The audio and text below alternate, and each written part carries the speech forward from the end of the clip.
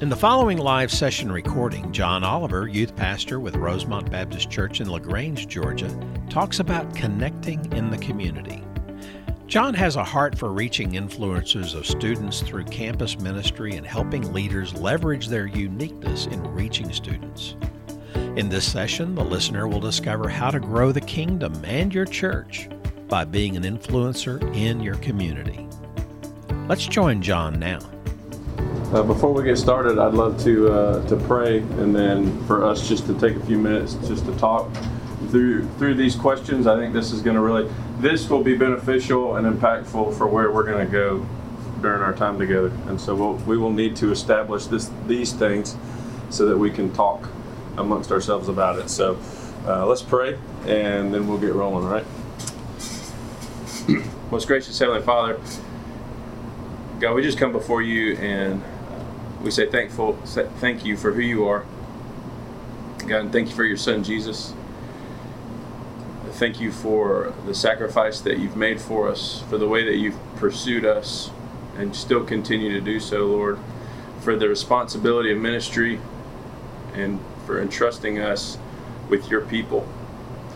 God, be with us as we talk over this course of this next hour, just about who we are, who you've created us to be, who you've entrusted us with, the uniqueness that you've given us, and the uniqueness of ministry context that we have. And Lord, I just pray that during this time that you would strengthen us, that you would give us clarity, that you would give us energy and enthusiasm. And God, more than that, I pray that we would leave here looking more and more like the image of your son, Jesus. In your son's name we pray. Amen. So we've kind of gone around a little bit and just talked, but I'd love for you to just kind of say, who you are, the church that you serve at, the role that you serve in that, and then how long you have been in student ministry, or curious about student ministry, or whatever. So. I'm Michael. I'm from Rosemont Baptist Church, not his Rosemont. I'm from Waynesboro, Georgia. I've been there for 3 years now as the minister to families. I'm Krister. Just moved from overseas a year and a half ago with a heart for international students that may feel lost as strangers in a strange land, and my wife and I are making inroads through the Georgia Southern University. My name is Nell Sanders. My husband Robert Sanders. We're from Grace Baptist Church in Eastern Georgia. We have worked with youth, and we presently teach the little children, first and second grade. And we've been doing it. I've probably been doing it 20 years. That's awesome. And I know, just to give a little brief testimony, I know that whatever you do it sincerely in prayer. That's right. Because we were won through visitation, and we never even talked to no one. When they was pastor and some more people from his church came to visit us, and we actually sent our order to the door because we just thought it was somebody we didn't sell the person, we wouldn't talk to them or whatever. But anyway, we could see our dog. But anyway, all it was a Baptist pastor and some more people from the church left us a flyer inviting us to church. Praise God. We found that church where that day was over, and we have not stopped yet. That's awesome. Awesome. Been about 30 years ago. That's awesome. I'm Janice Adams. I go to Jefferson Street Baptist Church in Dublin. I'm not really head of any ministry there. I mean, we have a small church, so I'm just an active parent and kids meeting. Yeah, that's awesome.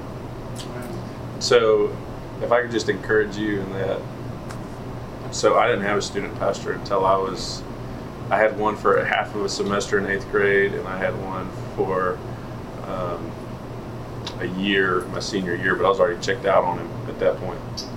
The most impactful relationship in student ministry in my life was a 6th grade Sunday school teacher who just volunteered his time and was the first person other than my dad to tell me he loved me.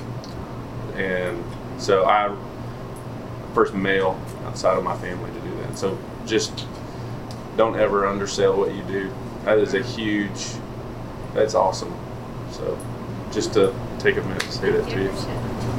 I'm Cindy Rich from Millen, Georgia, down the road. Go to Oak Hill Baptist. I'm actually an elementary school teacher also. This is my 37th year teaching. Wow. I've been involved with different levels of kids at the church, but been involved with the youth for 17 years, between being a Sunday school teacher or like a fill-in when we didn't have a youth minister and the parents had to step in and fill into that position. We're kind of in that position right now. We don't have a youth minister, so we're all just stepping up again, trying to help our youth where they need to be. Awesome. Lee Gardner, my home is Collins, Georgia, member of First Baptist Collins there. I teach and direct the Emmons County Christian Learning Center. We partner with the high schools in Claxton and the middle school. So I have 2 accredited classes, high school classes, and 1 middle school class, and been in youth ministry for about 35 years. You want to go? Yeah, I'm Jody from Eagle Baptist. We're up in Millen, Georgia as well. Senior pastor there. Just looking for ways we to assimilate some new kids. Yeah. Absolutely. I'm Richard Powell from Eagle Baptist Church, and I'm, I guess, an outreach team leader right now. And just trying to figure out how to field people in, and that was my 3rd grade teacher. Yeah. That's awesome. Well, we will definitely. I am, oh Lord.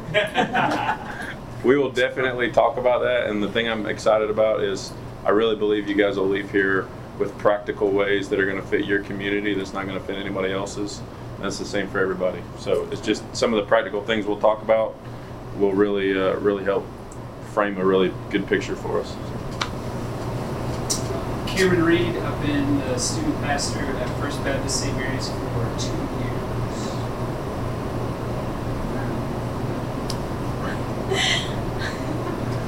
Well, I'm his wife, Brett, and I've been helping for 2 years. Yeah, awesome.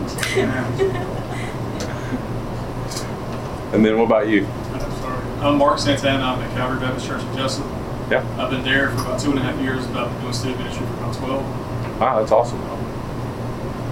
What else do you need to know? That's really it. That's really it. But you can lead us off on this number 2 here. So, what was your biggest ministry win last year, and why? What we can do with these, we don't have to go one by one, but we can just pop up throughout the room. So, what I mean by biggest ministry win is it could be something as small as a kid who was a fringe kid who didn't want anything to do with the ministry, and you really saw him really connect, or her really connect into ministry, and is now on a totally different path than they were a year ago.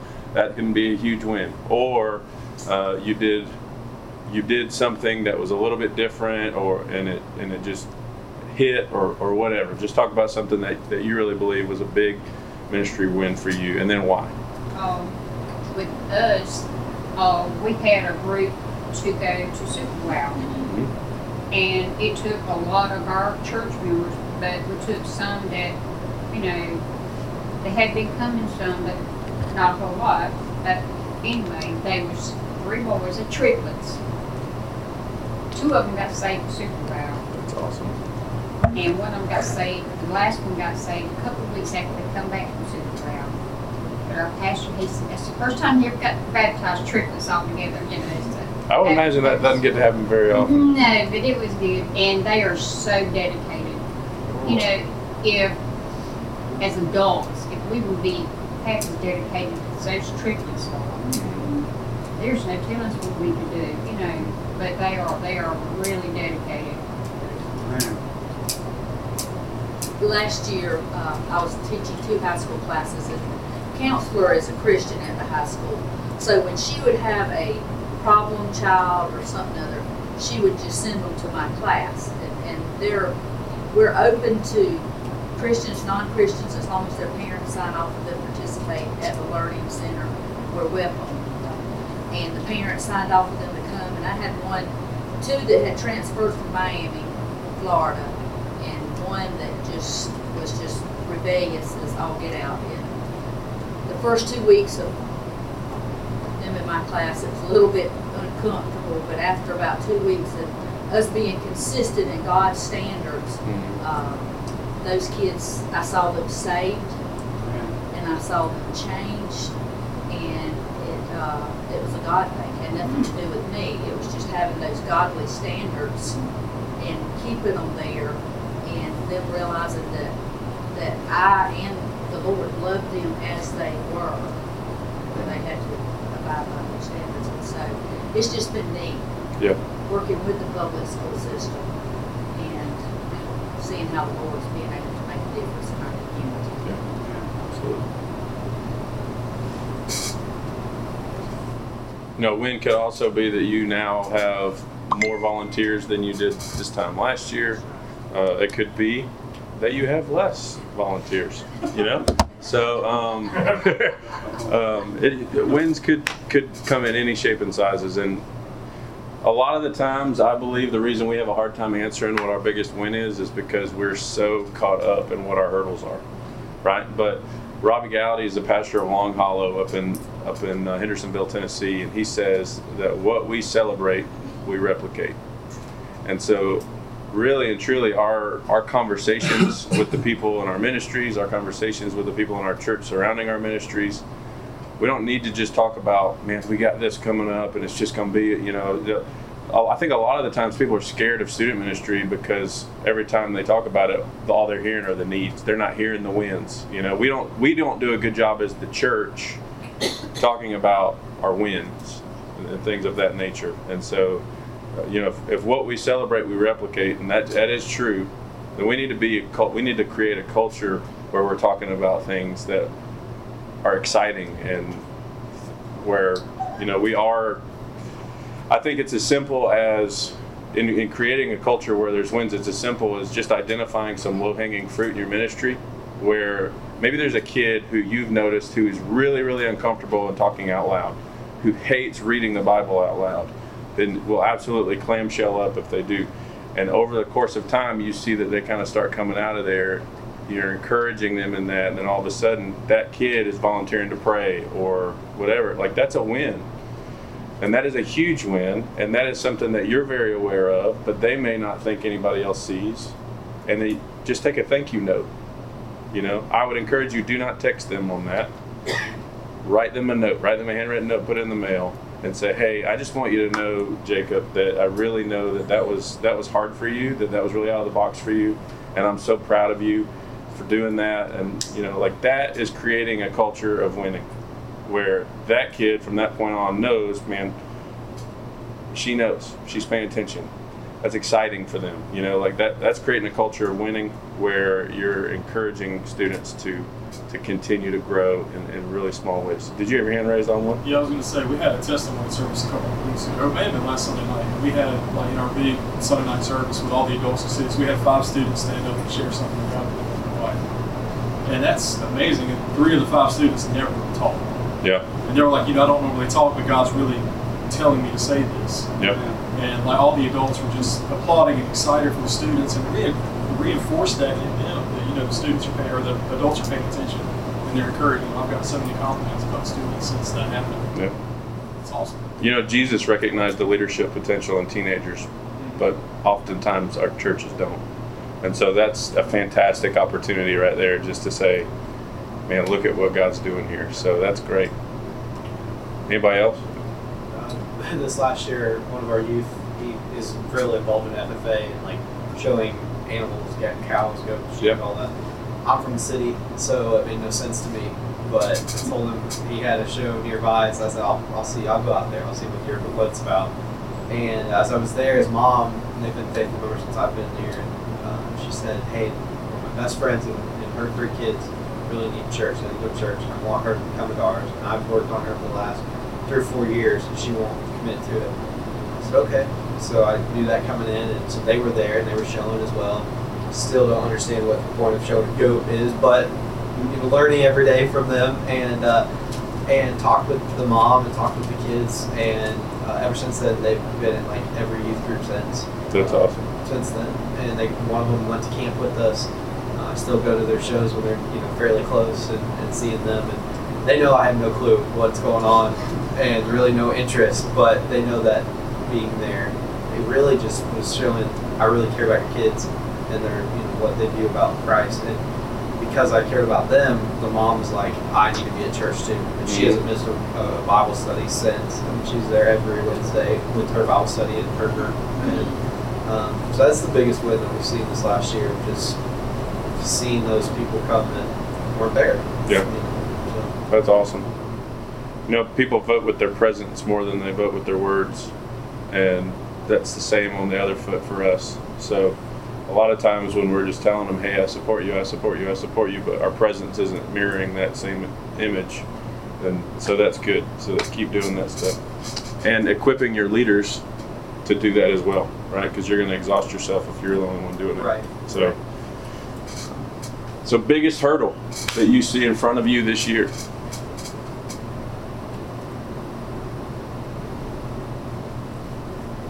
So biggest hurdle for me, for instance, and I got to get rid of this chair because it's annoying me. It keeps making noise.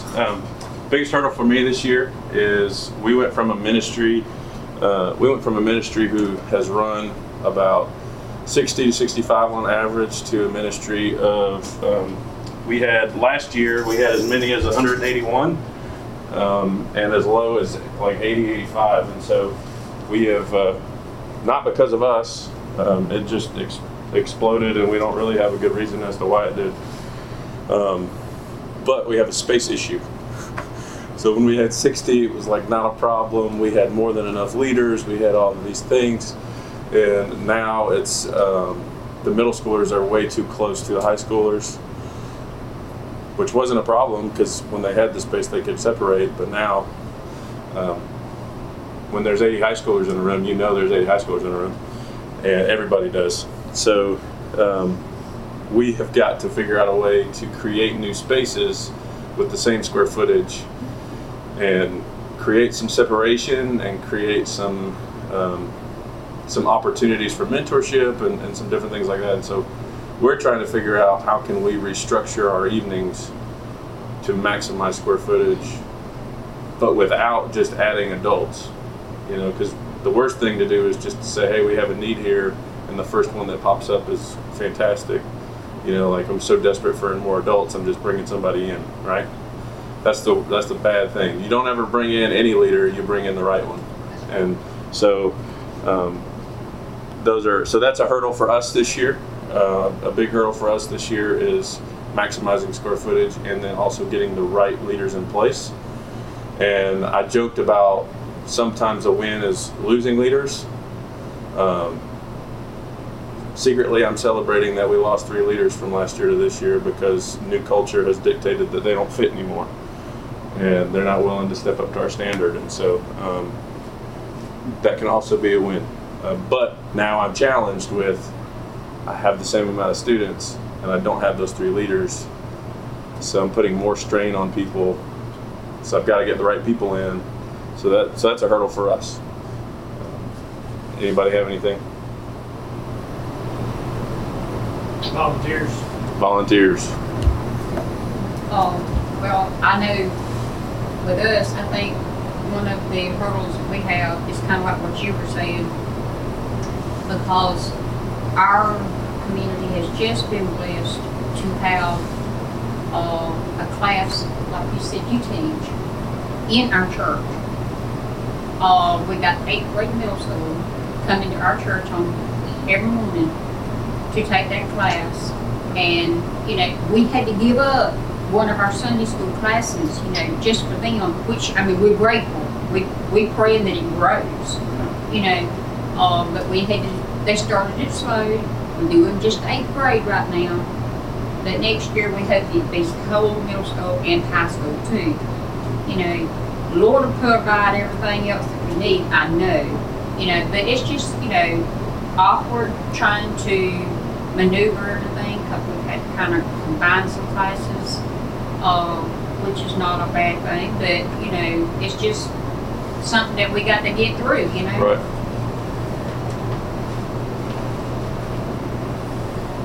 Anybody else? Ministering better to parents. Ministering better to parents? Absolutely. That's awesome that you see that that's a hurdle that needs to be tackled. We are, I was talking to a guy earlier, we're starting a parent conference this year. And so I'd love to get your contact before we leave today and kind of. See, I actually tried that at our church. Yeah. But we had maybe two parents sign up out of about 60 or 65 students. Mm-hmm. And so I'm trying to make things available, but I think the issue that I have is, you know, we focus all of our attention on students. And we have anywhere from 60 to 80 students on Wednesday night. And it's enough trying to figure out who all these kids are, their personalities, what their dislikes and likes are. And then on top of that, you've got, you know, a parent or two attached to that child. Right. To figure out how to minister to them as well. And so I've got to figure out how to build those relationships with parents while still ministering to students and show them that they're just as important as their students. Right. There's some practical things that you can do throughout the week. We can talk about that after. I don't want to monopolize our time doing that, but let's talk after. So there's some practical things you can do on a weekly basis. And then there's, with the parent conference, there's some strategic times you can place it throughout the year where you're already occupying the whole family. And so it just makes sense for them to join in. So this will be, we did it at our church in Nashville, and it was very helpful. And so let's talk about that before today. So one of our big hurdles is when I got there, most of our group were 8th graders, getting ready to start 8th grade, and now they're juniors. And I have a whole new set of 7th graders coming in. Mm-hmm. And so these juniors are like, they're so used to being the group. And now they're having to be the leaders of the group. Yep. And then the first few weeks they haven't known how to kind of be that, because they didn't have anybody like that when we started out. So challenging them to like be that leader, those leaders that the younger kids need to see. Yep. That's the new hurdle that's appeared recently. Right. Yeah, that's a big one. All right, the last question, and then we're going to jump in here, but this one is really going to frame our time together. So if the church closed its doors tomorrow, not going to reopen, what would the community miss?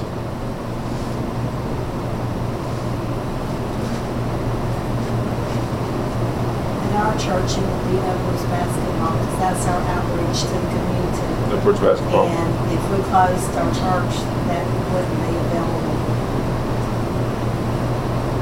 It's a good ministry. It is.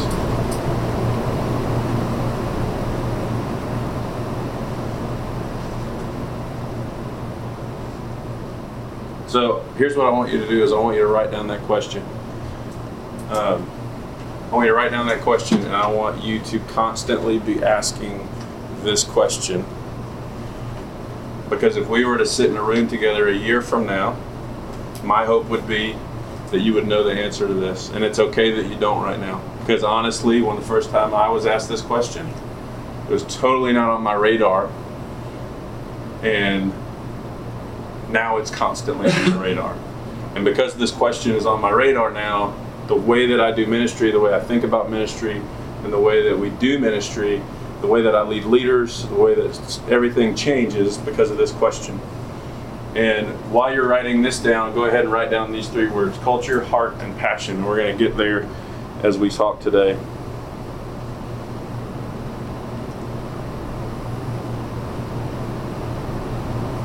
Is that question framed more so as what's unique about your church as any other church? Pretty much. You're thinking of it, there's things that we do as our church, but obviously I don't want to sit here and list off all the stuff that we do. And Right. It almost comes, it's a humble brag type of thing. You know, Right. our church does this, our church does that. So for instance, my first church I served at, we did soup kitchen one night during the week, or one day during the week we would do it, and we would host the homeless in the community to come eat. And when I first started there, I thought, man, this is an incredible ministry. But I realized the only thing that we were doing was bringing people in and feeding them. We were really just making their journey to hell a little bit more comfortable, right? We had no conversations with them surrounding salvation. It was just made us feel good to give you beans and cornbread, right? So the community really wouldn't miss that meal because you would hear them talk, hey, is today First Baptist today? Or is it First Methodist today? Or is it Rosemont today? So because there's just, every church in town takes a different day to do that, which is phenomenal. But if every church in town, if all they do is give cornbread and beans, and they don't have conversations about salvation, then you're really just providing free lunch for everybody during the week, and there's really no, there's physical needs being met, there's no spiritual needs being met. So nobody's going to miss that. There's just going to be hungry homeless people, but really nobody's going to miss that, right? So more than that, the first church I served at had a free dental clinic. And that dental clinic is incredible. And they not only have spiritual conversations with people, but they provide free dental care, extracting teeth, taking care of people that are just in horrible, horrible situations. And they do it every Thursday night. And there are some of the most salt of the earth people you've ever met in your life that are down there. And if we were to close our door, if they were to close their doors tomorrow, there would be a huge need in the community that would not be being met, right? So that is a unique thing because we had a bunch of dentists who were passionate about sharing the gospel. And so what they did was they took old equipment, put it in a basement, and that became something where it got off. So it wasn't that the leader of the ministry was saying, hey, you know what would be great? I see all you dentists in here. Why don't you guys volunteer all your time pro bono and give us some equipment and then you run this ministry? That wasn't what it was. It was our people, right? And so that's really the question, right? So the uniqueness of your church. So what do you offer? So I'd imagine that nobody else is probably doing Upward right now. So y'all are doing Upward and you're having spiritual conversations. And is there a big rec department? Yes, we do have a rec department. So there's a rec department and that, but that would be missed, right? So you've got, because Upward's cost is a lot lower, and so there's families that can't afford the rec department, and so there's a opportunity there, right? So just think about it in that terms. Maybe that'll help you guys. The uniqueness of your church.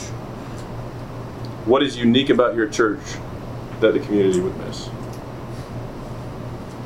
So last week I had a guy tell me in Jonesboro, we were up there, that the church would miss the prayers. And I think absolutely, because prayers matter, right? And the power of prayer is unbelievable. The thing I challenged him to do by the end of it was, man, let them know you're praying for them. Go ask them what you specifically can pray for them about, right? Because it's one thing if you're praying for people. It's another thing, and it doesn't make them more powerful if they know you're praying. But the opportunity for spiritual conversation now presents itself, right? I can pray for you all day long in your parent ministry, but if all I do is sit in LaGrange and pray for you and I never call you and I never encourage you and I never let you know, like, it's just a different thing, right? It's a relationship thing. Could I say something? Mm-hmm. I know ever so often, I think it's going to start doing more,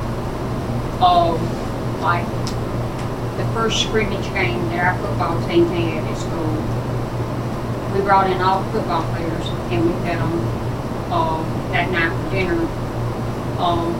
They got to eat a good dinner, and we had all kinds of desserts and stuff for them. They certainly couldn't have, but they had to stay and listen to the sermon too. Mm-hmm. You know, so our pastor, he got to really bring the gospel to them.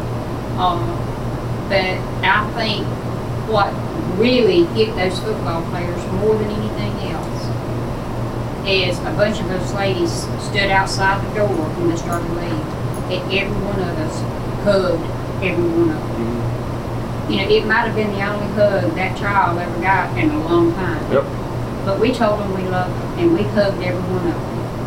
And, you know, and I think they would miss that.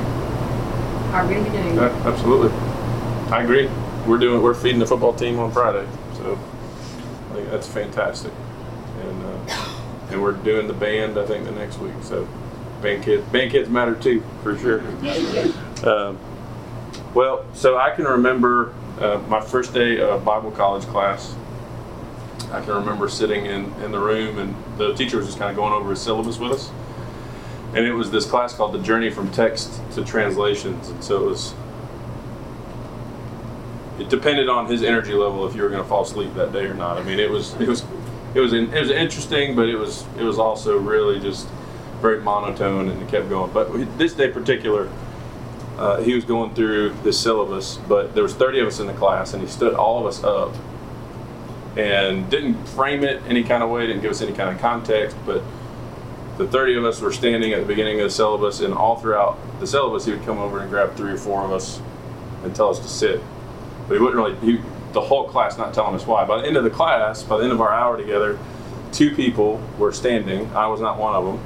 And the rest of everybody was sitting down. And we're all not really paying attention to the syllabus because we're trying to figure out what he has been doing this whole time. If it was some kind of, like, he just picked his 2 favorites or what was going on. And so he asked us at the end of it, he said, does anybody know what I've just done? We said, yeah, nobody has any idea. He said, I was proving statistically in 10 years, 2 of you will be left in ministry, 28 of you will not be.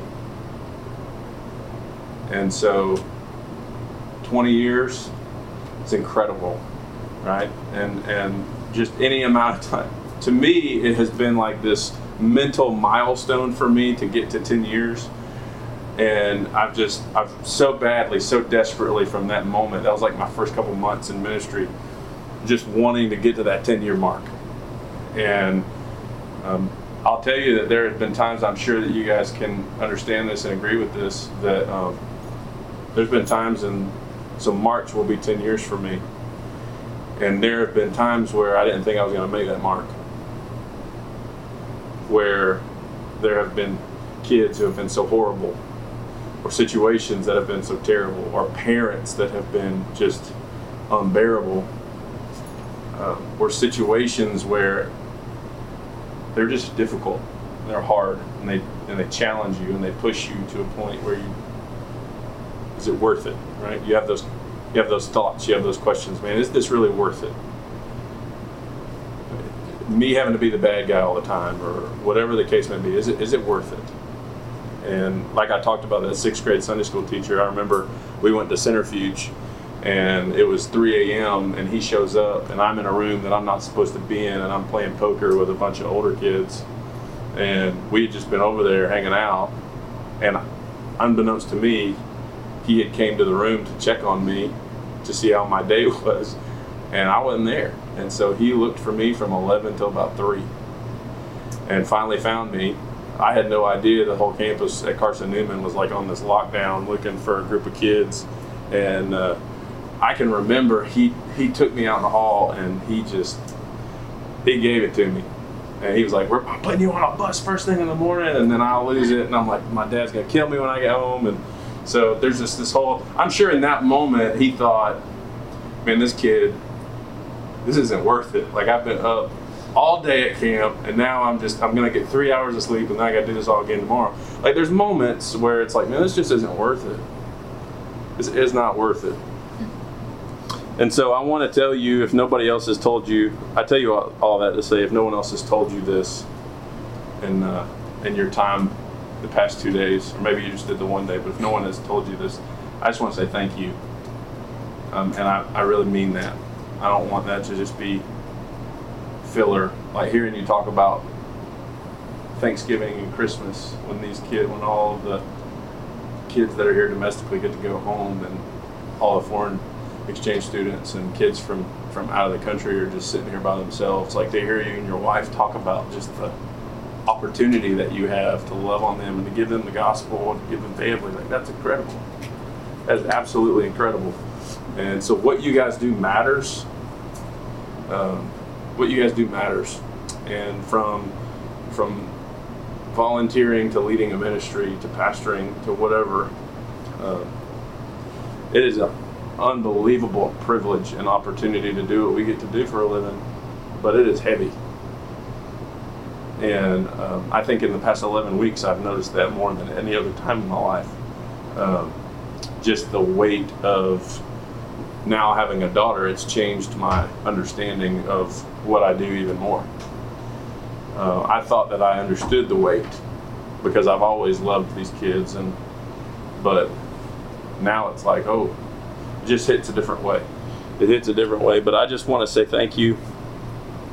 And if I can be an encouragement to you guys as you continue in ministry, as you continue in serving, if you have a question, if you have something that you just need to shout at somebody, please call me. Please text me.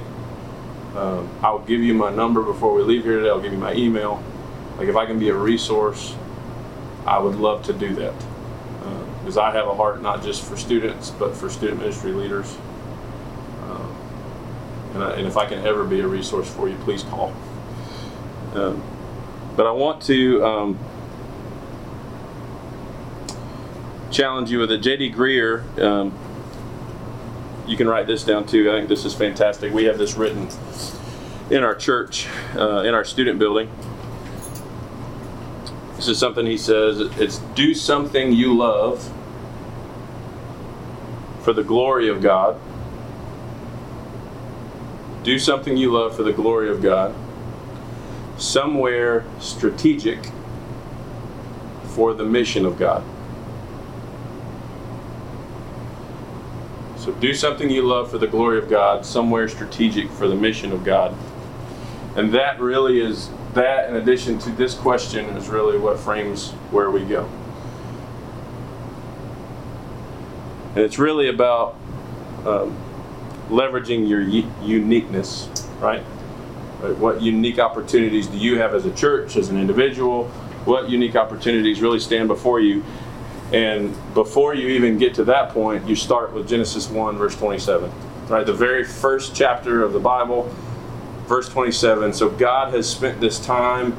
In the beginning, God creates the heaven and the earth. The Spirit of God hovers over the face of the deep. And then you see God strategically planning and putting in place all of these things that need each other to survive, right? And so he creates light, he creates all of these things strategically. And then in verse 27 comes us, right? And so verse 27 is that, and God created man in his own image. In the image of God, God created them man and female. All right, so the first thing that I really want us to stop to consider, I know we've read this, if we've been in church, we've read this over and over and over again, but there's something that should strike us differently about this verse every time.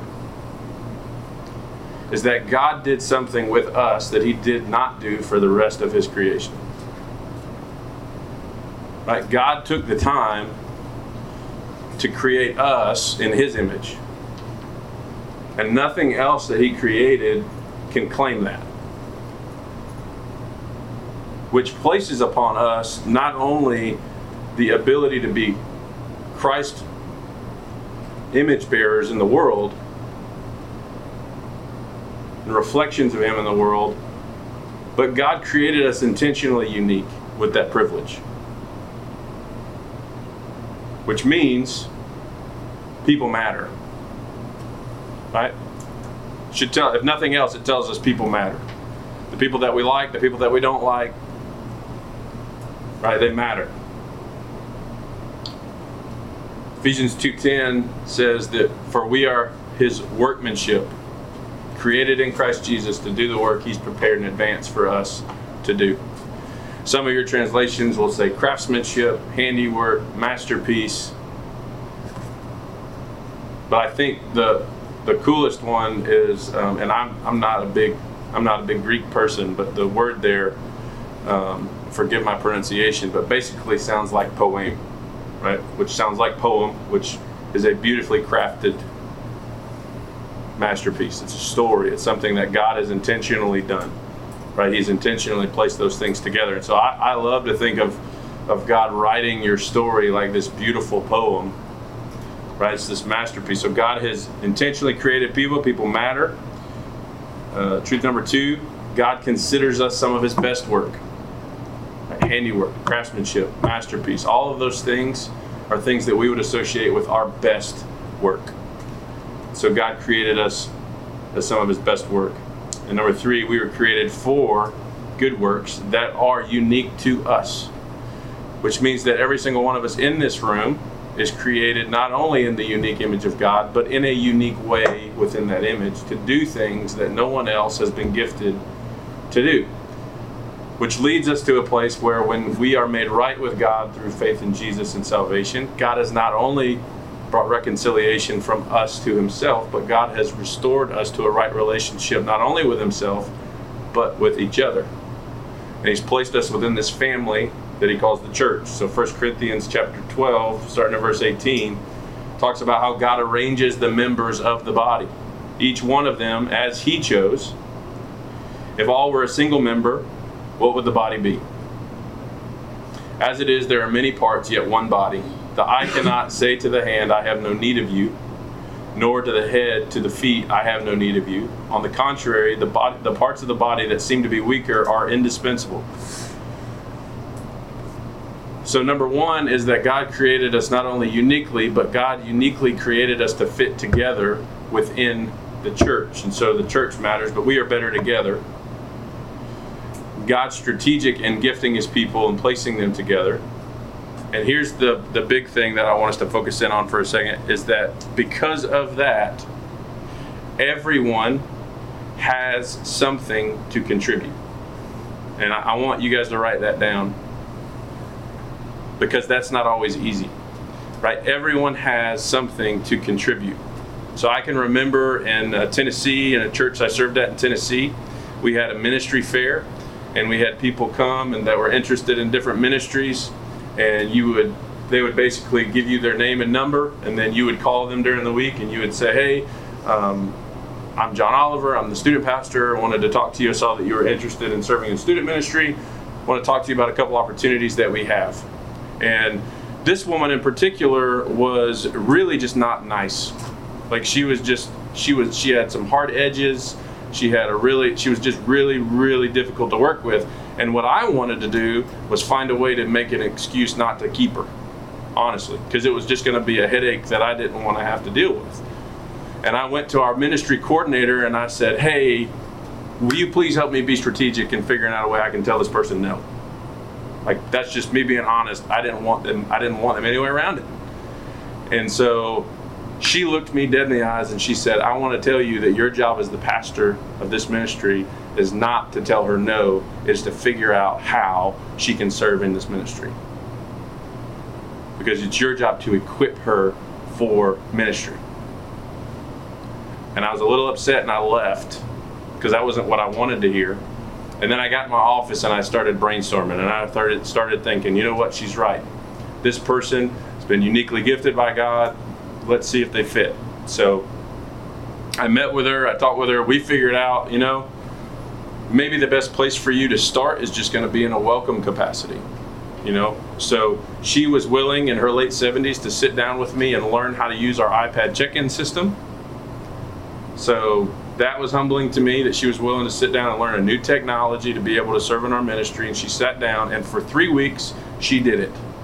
And she came to me and she said, hey, I love the kids, but I hate this. And thank you for giving me the opportunity, but I think I'm going to find something else. So what that did was, number 1, it challenged me that A, everyone has something to contribute, and B, she ended up finding a place that she still to this day serves that she would not have found, and if I would have just told her no. Right? If I would have just said, no, you can't be here, she would have not found. And so it's our job to help people find their place. So that leads us to these 3 words: culture, heart, and passion. All right, now when I say culture, I mean the culture of your community. The culture of your community. When I say heart, I mean the heart of your people. And when I say passion, I mean personal passions. Right? So you have the culture of your community, you have the heart of your people, and your personal passion. When you think in ministry in these 3 terms, it really unlocks the uniqueness of your church to serve in a way that the community would miss if they closed their doors tomorrow. So if you think about ministry in these three ways, it's really going to, I believe, unlock some potential for you in community engagement and ways that make you unique. You're going to be able to leverage your influence for the gospel in your community and around the world because of the way that you think about these three things. So, culture of the community. So I joke with people all the time in LaGrange. We have this restaurant called Charlie Joseph's. It's been there since 1920. They've served hot dogs, right? They're $6 if you go there, and they're great. Well, they're $5. We're not getting out there without spending $25. They're little gray weenies in a steamed bun, and they're covered in stuff. That's not all beef. Beef doesn't turn gray. I mean, it's an interesting situation. The reason I like them is because I've grown up on them, right? But when I bring people in from out of town and take them to eat there, they're not real thrilled with a gray weenie on a steamed bun because it's not their culture, right? It's not what they grew up with. It's not what they know. It's not what they love. And so culture matters, right? When we went to Tennessee, there was a place across the street from the church. And the church always ordered their pizza from this place called Ziggy's, right? Well, Ziggy thought a lot about his pizza, which was not nice to my youth ministry budget. He wanted $20 a pizza when I could go up the street to Little Caesars and I could pay $5. But Ziggy went to church, so Ziggy got $20 a pizza. Because when I made the shift, people weren't happy about it, right? So I failed to understand our culture in that moment, right? Culture sometimes costs you because it doesn't really make sense, but that's what you do, right? So all that to say, another thing is like, so in LaGrange, probably 85 to 90% of the people that served under me were conservative, Christian, Republican, or independent. When I moved to Nashville, majority of the people that served with me were more liberal in their theology, liberal in their politics, and probably lean more Democratic. I don't care, but that is different. Serving in that context compared to a context I'd served in for 6 years was different. The conversations that you have, the approaches that you need, all of those things are different. The ways that schools interact. So why does LaGrange and Troop High School hate each other? Why do you not want to hire this person because they graduated from this school, right? Those things are things that you hopefully in your context understand, right? You understand why this business is not a good place to get t-shirts from. You understand why this place is probably not the best place to take for a mission opportunity out and like evangelism in the park. You understand, like, if you understand your community, the culture of your community matters, what you can and what you can't do. But the most important thing is, if you understand your community, you see unique opportunities that no one else sees. Right? You see unique opportunities that nobody else sees. Which is the heart of the people. The heart of your people will always impact more than expensive events. The heart of your people will always impact more than money, right? It's the idea of giving a football player a hug when they leave after they've been given the gospel. That's the heart of your people, right? The heart of your people will always impact more than expensive events. So the heart of your people, ministry that is unique to your church. Right? So I'm not talking about in that sense, well, my church goes to Guatemala and the church across town goes to Haiti. Those aren't the kind of unique mission opportunities that I'm speaking of.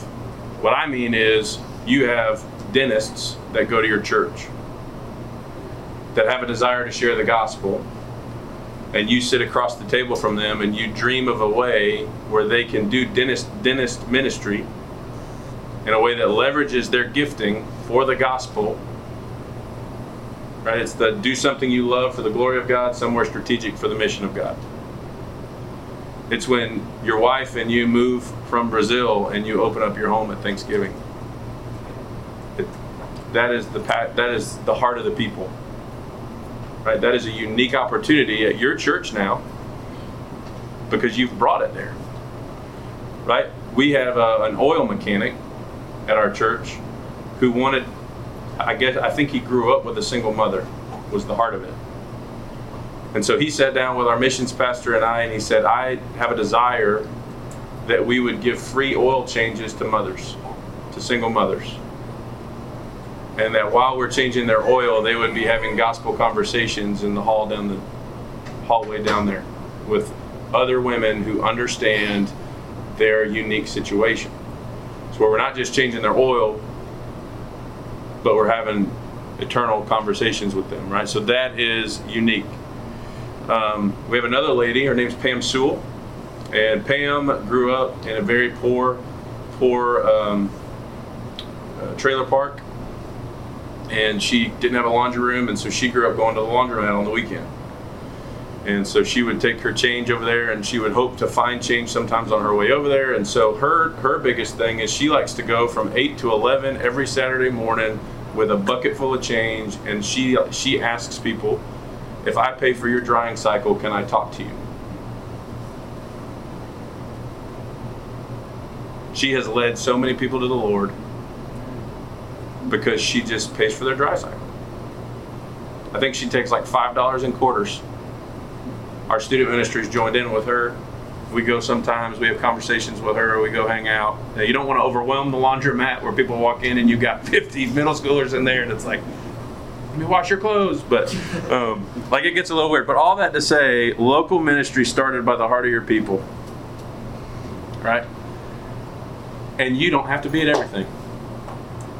Right? You don't have to be at everything. And when you don't have to be at everything, that makes room for your personal passion, right? Which is where you're going to get energy, which is where you're going to get to continue to thrive and to serve and to do those things. And so before you leave today, I want to challenge you just to begin brainstorming what is the heart of your people.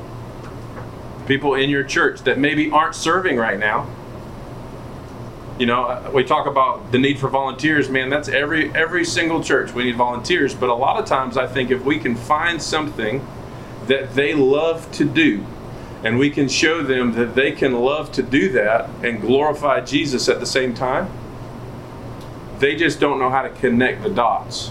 But if we can connect those dots with them, right? If we can equip the saints for the work of the ministry, if we can connect those dots with them, then we're going to have a unique opportunity in our community. And what will end up happening, I hope, is that our churches don't really look like programs. Like our programs are great, right? We want to keep doing programs, but that doesn't really, the programs are not what identify us as much as the heart of our people. And the heart of our people, that's really where our community misses if our doors are closed.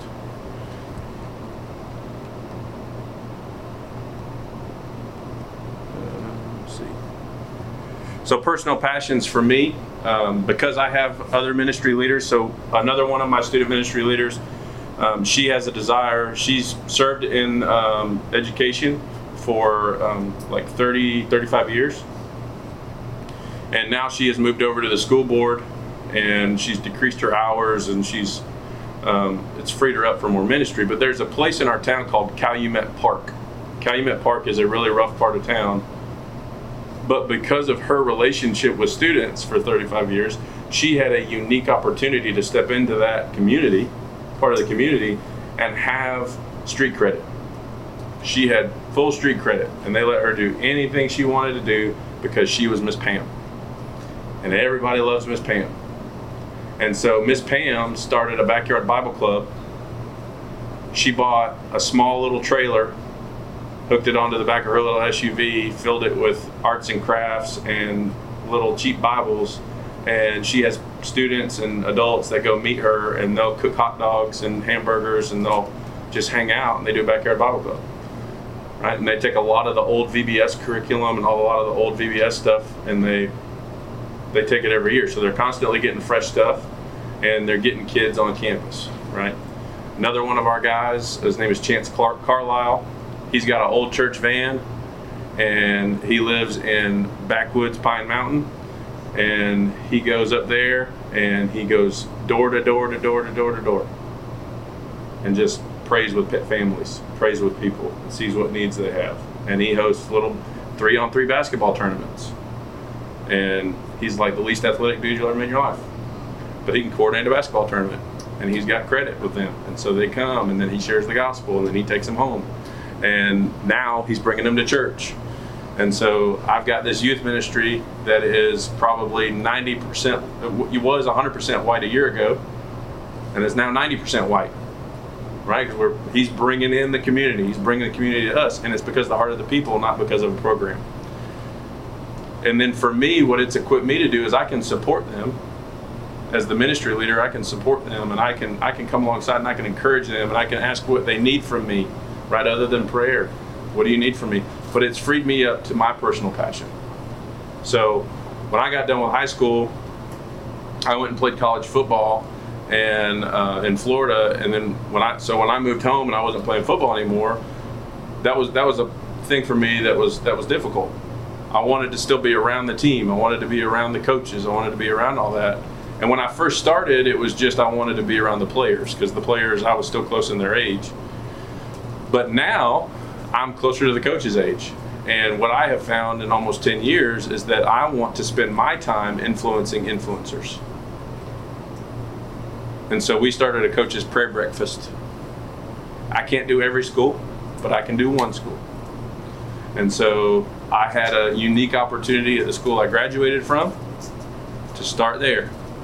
And so we went with a football coach that has started growing slowly, right? It's a slow process. And sometimes he'll text me the night before and he said, man, I dropped the ball this week. Hey, I dropped the ball this month. Can we try it again next month? And you just have to, I can't get on to him, because it's a privilege that he's letting me in the circle, right? I can't come at him and say, you stupid dude, like, why? How did you forget? Like, I have been looking forward to this all month and you just dropped the ball, right? No, the appropriate response is, hey man, so you're pretty busy right now, I get that. How can I come along and encourage you in the middle of this season of busyness?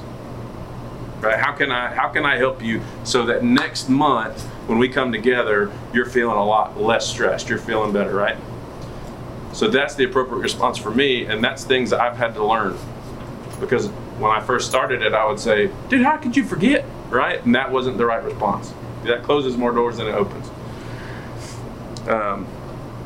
But for me, that's been a big thing. And so that has led not only me to want to influence leaders in the community, but I want to grow leaders within my church. And so my time this year, I'm dedicating to lead leaders, not only out of the church, but in the church. And I've never really dedicated a lot of time to that. I was challenged a couple years ago. I had the opportunity for Mike and Ricky and Doug Couch, if you remember him, I had the opportunity to go and lead a session at Conclave over the philosophy of student ministry. And I realized 45 people in Chattanooga, Tennessee from all over the Southeast had just heard my philosophy, but my own people had not. And so there was a big problem there. The people I had leading for me at home needed to hear that way before people heard it in Tennessee, right? So the biggest thing that I want you guys to really focus in on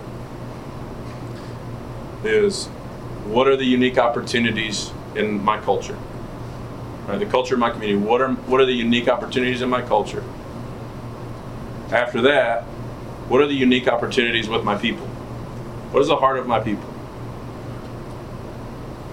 Do any of those connect? Right?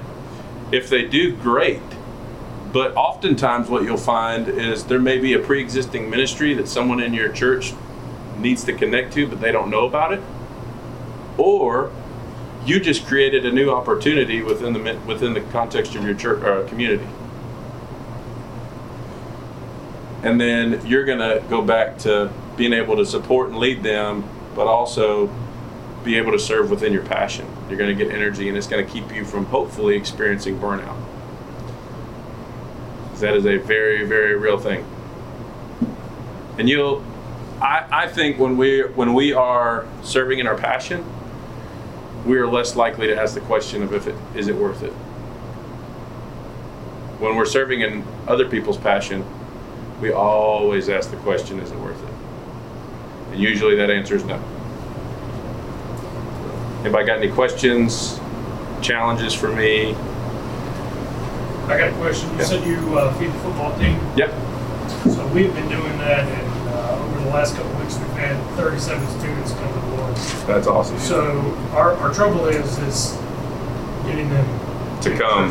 So how do you do that where you're at? So right now I don't have a good answer for that as far as getting them in there, honestly. That was really kind of one of the things that triggered us to influence the coaches a little bit more, was so that we could connect them with those coaches and then hopefully inspire the coaches to let them go a little bit earlier on Wednesdays. What has kind of resulted in that is they are willing to bring the team twice a year to our Sunday services. And so we went from nothing to something. So I would say that could be somewhere to start. Invite them all to come on a Sunday so that the church can pray for them as the season's kind of getting underway, and then maybe feed them after service and have some people get connected. But that's just something I would say. But and it could be too that there may be a bus driver that's willing to take a little extra cash to pick somebody up. Maybe they'll just volunteer to do it, but to bring them from after practice to the church, and then their parents can just pick them up from either the church or back at the practice facility. I've seen other churches do that. Our coaches is doing that. They're going from church to church, taking football players every Sunday to a different church. Which is great. Right. But I think, hopefully what you'd hope is that they kind of settle in somewhere and right. really connect. But we're coming up, we're planning on inviting football players or whatever, band, whoever, and their parents to a meeting. Yeah, that'd be fantastic. So we can kind of connect with the parents as well. Back to y'all, the 37 that have come to know the Lord, and that's incredible. Maybe the answer is not so much getting them to come right now, but getting them resourced, So FCA has some pretty incredible free stuff available. Do y'all have a regional coordinator for FCA in the town? Yeah, it's actually here in Statesboro. We're just kind of got connected with Georgia Southern. Yeah. And hopefully in their portal we'll start connecting more of that. We were just given usage of a building that's on campus that we're slowly working on, tables and chairs, and kind of to feed them and give them a place to go to. Yeah. To do devotions, breakfast, and then hopefully open it up to more than just your teens. Yeah. So kind of thought an avenue was once that starts getting them, almost like a fifth quarter type deal. Yeah. And we have a lot of hungry kids. I mean, we're only 13 miles north of here where we're sitting. So Portal's a little bit poorer community than Statesboro is. So we're just trying to love on them. Yeah. Just let them know we're there. Some of the kids, and I never thought they were street credit, but I have it with a bunch of them. I'll walk in the field, they high-five me. Just the simple hug and loving on them and, reach out to them. And I'm a police officer in that community, and the only reason I do the police officer part is so I can go to school, so I can. God's blessed me. It's only a twice-a-month job, twice a night, 2 nights a month job. And it's really to see those kids, to love on them, and to show us a different avenue, and there's better. Yeah. So God's provided, hopefully through that way of bringing in our youth pastor, our pastor, and just different people in the community, we can hopefully start filtering for the church and even create a bus ministry out of that spot. And we're very blessed. We've got an admin that's for us, that's helping us. And, that's huge. Scenes. So we're trying. We just keep pushing the prime,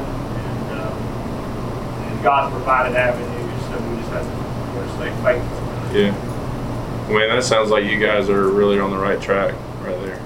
So I'd love to connect with y'all and just see how over the course of the season it continues to flesh itself out. And so is that building they're letting y'all use, is that on school campus? It sits right behind the football field. It's on campus. Yeah. And I guess the thing is, I'm the Booster Club president. I was quitting it this year, and I prayed about not stopping. And what I was doing them justice of doing it. So I stayed, and I said, if I'm for the kids, I'm for the kids. Yeah. So I stayed, and thankfully I did. I seen that God really wanted me to do this avenue. I've got to move on, or we got to do something different. And so I just reached out and said, hey, this is what I want to do. And they said, well, as long as you can fund it, you can handle it, you handle it. And so being there, I get, like I said, street credit with the kids, and they tell me their needs, and we handed out 30 Bibles last year. 2 kids come up and said, man, nobody's ever give us anything like this. And one still totes it to this day. So, this is finding a creative avenue. Yep. So sometimes you can even leverage your local Gideon ministry to get free Bibles. I love the Gideons, but I would stay away from having them come in and talk unless you have one that's really engaging. Otherwise, they're just better for your adults. But if anybody's looking, we get them from Bibles in Bulk. We get the ESV paperback full length for 99 cents a piece. It's a full-size Bible. I'm going to take a note. Bibles in bulk? Bibles in bulk, yeah. Spanish or English. Spanish or English. Soccer season's coming upon us, so we hopefully will feed them, and that's our biggest by numbers sport right now.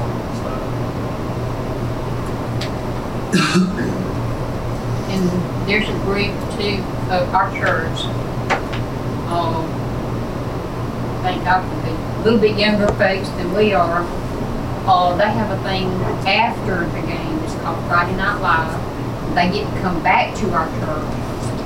It's their choice if they want to come back. But they have food for them after the game and all this kind of stuff, that they can spend one-on-one time with them. That's fantastic. I'm gonna write my number down over here for you guys. Y'all just shoot me a text with your name and kind of where you're at.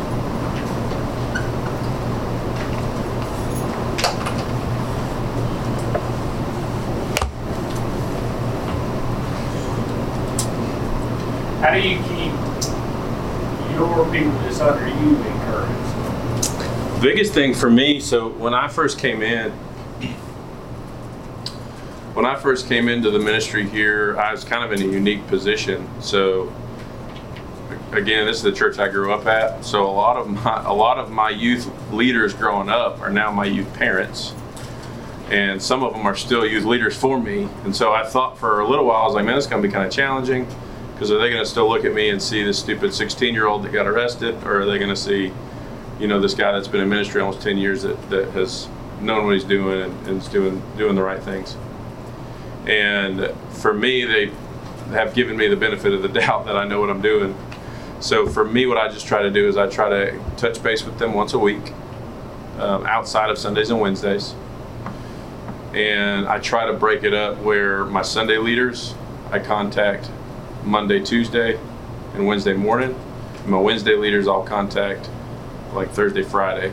So just try to call them and say, hey, how was your group last night? Did you see anything kind of unusual? And so now, because we've done that over the course of the last year, a lot of them are ready for those conversations where, perfect example, this past Thursday, I called one and they said, hey, did you see Anna last night? And I said, yes, I did. It was a little concerning. I talked to her for a little bit. And she said, well, I talked to her for about 20 minutes, and I really think it's time to talk to her mom about counseling. So I was like, okay. So I called mom, and mom said, I had no idea. She hasn't been doing that at home. She's just in the middle of this divorce, and so she's not really paying enough attention because she's in the middle of this horrible heartbreak, but her daughter is dying over this. So where those conversations weren't happening before, getting opportunities to talk about, hey, what's going on with this student, this student, this student. So it's keeping them encouraged. And then I was able to follow back up with Lee and say, hey, Lee, thank you so much for that information when we talked earlier today. I want you to know that her mom is actively speaking with some people to get her plugged into counseling. And like, that could have saved her life. You know, I had 5 students last year who were suicidal, either attempted or said that they had planned to. And we were able to get them the right help. I think that's just it's been a reminder that students have a lot going on, and they have a lot pulling at them, and a lot of times the information they're processing with has the wrong filter on it. And we have an opportunity to give them the right filter. But it's hard. Yeah, that's a big thing. And then this year with leader development too, we're starting, I typically don't like the regimented stuff, so I'm trying to find a balance, but Ministry Grid offers some free training. Well, not free training, it's $400 for the year. But Ministry Grid offers some training that you can do with your leaders, where you can go in and kind of customize options on what you want. Like, so Ben Trueblood and John Paul Basham and Andy McLean handle the student ministry stuff. They're all the guys that do Lifeway student ministry, they're great dudes, and they're not just people that are running the ministry and they've never been in student ministry. Like, those are guys that were in student ministry for 20, 25 years. So they know the world, and they give you really practical advice. And so we are actually launching into doing those videos with our leaders. Because I found when I got there, of the leaders I have some leaders that are in their 60s, and I have some leaders that are 18, fresh out of school, that are working with middle schoolers, you know. And some of them have little kids, and some of them have high school age kids, and some of them don't have kids in the house anymore, and some of them don't have kids at all. And so to put them all in a room at lunch and say, hey, let's fellowship and talk about life, doesn't really work when there's not 80 kids running around or 100 kids running around, because the whole reason they're in a room together is because of those kids. So then the whole context of that meeting becomes kind of pointless, because these people are frustrated because these babies won't shut up, and these people are frustrated because they've got to get somewhere to get their kids somewhere, you know. And then you undoubtedly have that one leader who, no matter what you say, only came to the meeting because they want to say something that sparks a conversation that gets you totally off the rails. So then you spend your whole week saying, well, man, I don't think I got to talk to them about anything I actually wanted to talk to them about, and they probably didn't hear any of it, you know. So that kind of led us on a rabbit trail to say, well, what would it look like for us to go a little bit more digital in our training, and then follow it up with personal one-on-one contact to say, hey, just curious, did you have a chance to listen to that 5-minute video this week? What'd you think? And then still get them together, but just be a little more creative about the ways you get them together, if that makes sense. Is that helpful? Anybody else? Okay. Well, let's let me pray for us again, and then we will be dismissed. Thank you, guys. I hope this has been give you something to think about, and please keep me updated ways that Kristen and I can be praying for y'all, and ways we can encourage you. I'd love to hear how that continues to work itself out. That sounds incredible, and I'm going to talk to our pastor when we get back about college students. Another thing we do Wednesday nights, the college students at our church have asked us to do a class with them, Bible study. And my wife and I were really taken aback by the weak spiritual foundation of these kids that grew up in church. Yep. And they're going into a decadent post-Christian culture in college. And when they get confronted by somebody who asks, why do you believe what you believe? That answer should come quickly, but it doesn't. And we just started with the basics. Tell me about the attributes of God. Tell me about the Holy Spirit. Tell me about, and what I see is a definite need for a small group or one-to-one discipleship, starting maybe in junior high school, because we can't let the kids go on to college. Right. We all know how many kids lose their faith in college, and I have grandkids, so it woke me up. I'm very thankful that that trend over the course of the last 15 years has dropped. Like that percentage has dropped from kids walking away from the faith. It's still high, but it's dropping. And I think it's because more people are seeing that. And I think the thing to remember is students are challenged all day long in school. Like I've got kids taking AP calculus. I didn't even touch calculus, you know? But we've got kids that are doing AP classes, and they're being told, hey, you're going to do this equation, and you're going to write this problem, and you're going to write this essay, and you're going to do this, and then they come to church, and we think, oh, that's just too much for them. I don't think they can handle that. The maximum that you can expect from 90% of your people is the minimum that you allow, because most will just do the minimum, but the 10 other percent will rise to the challenge. And so why not raise the bar? You know, that's why I went complete. I don't think there's anything wrong with topical messages. I think they're great. But I just started preaching through books of the Bible with our kids, and it challenges me personally because it makes me preach things I wouldn't typically do. But it also exposes them to Scripture, and I don't have to leave at night thinking, man, did I entertain them enough? Are they going to come back? The only question I'm asking is, did anybody die, and was I faithful to the text? And if nobody died and I was faithful to the text, it was a good night. So, but it took a while to get there. But I think students can always do more than we think that they can. And again, Jesus saw a lot of leadership potential in teenagers, and we should too. Did I already pray, or I have not prayed? Let's pray. God, we love you, and just thank you again for who you are, Lord. Thank you for your son, Jesus, and just for time we've had to be together, for the privilege that we have to lock arms together, and just to serve students, Lord, to serve students and to serve your bride. And God, just so thankful for the men and women in this room, for the families they represent, and the context that they come from. Lord, as we go into these next days, months, years, just pray your blessing over us as we lead ministry, Lord, that you would bind our flesh and you would release your spirit, and that you would do far more than we could ever imagine, Lord. We know that you will. In your son's name we pray. Amen. Thank you all.